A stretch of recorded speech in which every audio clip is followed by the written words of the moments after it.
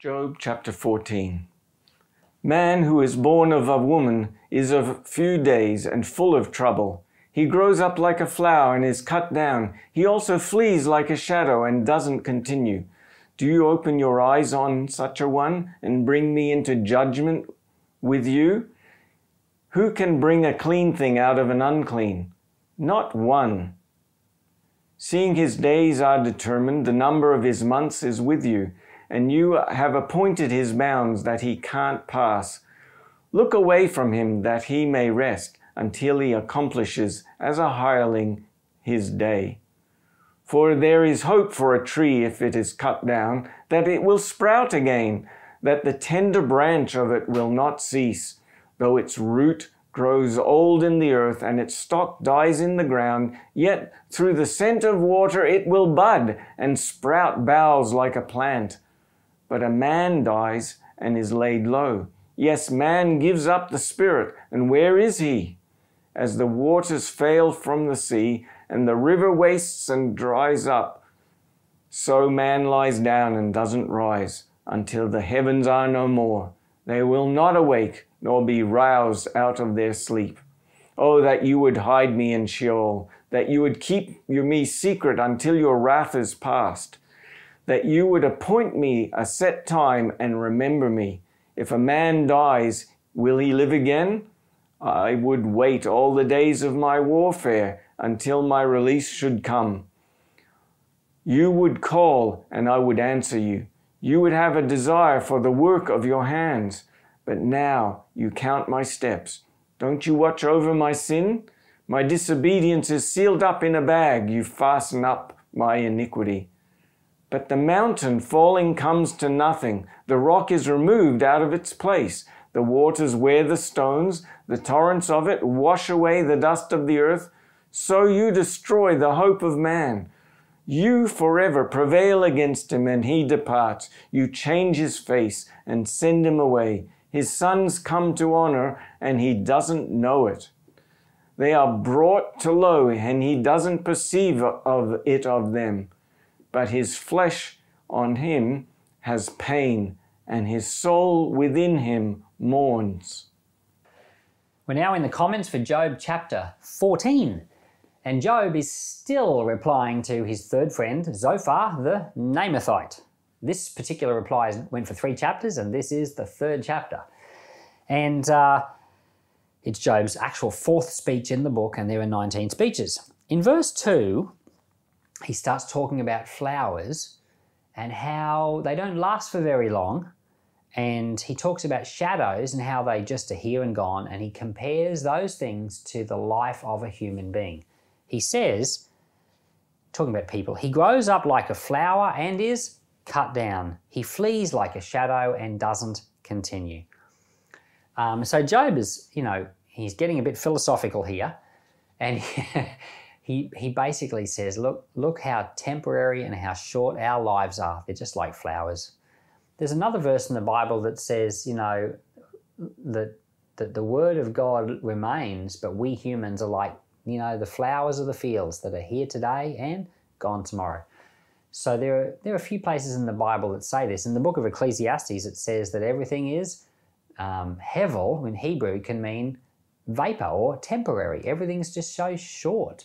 But the Lord is eternal. And so Job is basically saying how short things are. And what I thought was interesting about this was the book of Job comes from the patriarchal period, or just before the patriarchal period, and people actually lived longer back then. So when you go back to the book of Genesis, we see that Adam lived 930 years, and quite a lot of those people before the flood were living in the 800s, 900 years of age. That was your average lifespan. It's been cut down to 10% of that. It's now like 80, 90 if you have a good run. 100 maybe if you have a really good run. So our lifespans are now just 10% of what they were. But there was a period of time after the flood where after Noah, his sons, Noah lived 900 years, but his sons lived like, 500, 600, then they lived 300, 400, then they lived 200, 300, then they lived 100. Abraham ended up living 170. 170 or 180? It was in that period, not quite to 200. And so this book of Job is in the period of Abraham or just before. So Job's life, and we know he lived a long time because at the end of the book of Job, it says that he lived a long life, and it says he had 10 more children. Well, it takes time to have 10 more children. Someone said maybe he had more than one wife. True, that can speed things up, but it still says he lived a long time. So here we've got a guy, we know he lived a longer life than us. He probably lived a couple of 100 years. Let's say he lives 200 to 300 years, and he calls life temporary, like a flower. And we think our lives are short. And the truth is that young people, if you're a teenager listening to me, you don't really get a sense of this. The older you get, the more you realise how temporary life is, because life speeds up. And the reason for this is because when you're only 1 year old, a year is 100% of your life. When you're 10 years old, a year is 10% of your life. When you're 100 years old, a year is 1% of your life. So your experience as it expands, the amount of time, the durations of time become faster because they become less. So in your experience, a day just goes like that when you're older. And then you get to the point where you realise, my life just went in a blink. I remember it seemed to take forever to get through school, but now I've been out of school longer than I was in school. So weird. And so that's the nature of life. We used to have this neighbour who got put into an aged care home, and he was 94 or 95 when he went in there. He was in there a few years, and we used to visit him every weekend. And he was 97 when he died. And in the last few months of his life, I remember we were visiting him this one Saturday, and we had another neighbour who was having an 80th birthday. And so we were telling the 97-year-old about our other neighbour who was having an 80th birthday. And we were saying, it's Keith's birthday and he's just turned 80. And the 97-year-old said, he's just a spring chicken. And so for him, 80 was young. But then he also went on to say, life has gone so fast. He said, I can't believe it's gone this quick. He said, I wish I could live longer. So all very, very sad. That 97-year-old actually gave his life to the Lord the day before he died. An incredible miracle. And so we agree with Job. The older we get especially, the more we agree with Job that our lives are so fragile and they're so short and temporary. We're just like flowers. And so in Job's reply, he's getting all philosophical.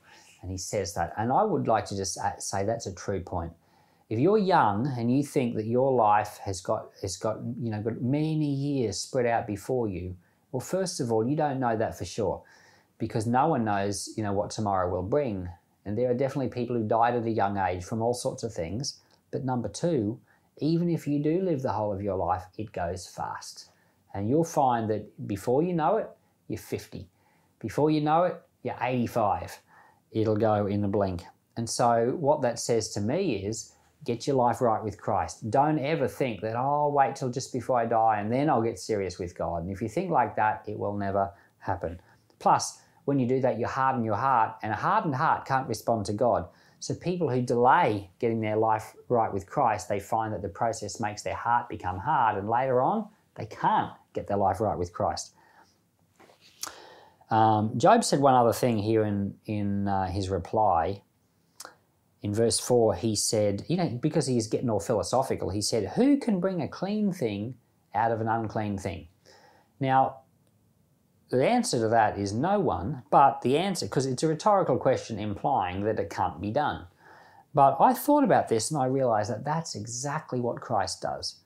This world is an unclean place, and yet the Lord enters into it and he brings out of this world something beautiful.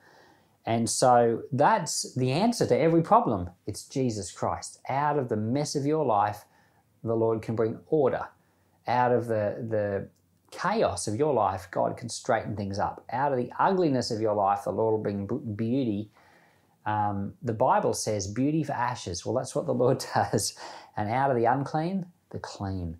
So you're an unclean sinner, and yet the Lord will bring out of you righteousness through the gift of God and through the Holy Spirit. So, Father, we don't blame Job at all or his friends, but we do put our trust in Christ. Lord, I ask that out of our lives, out of the uncleanness of our lives, out of the ugliness, Lord, out of the ashes, that you would bring beauty, joy, cleanness, Lord, power and grace to be at work in and through us, I pray in Jesus' name. Amen.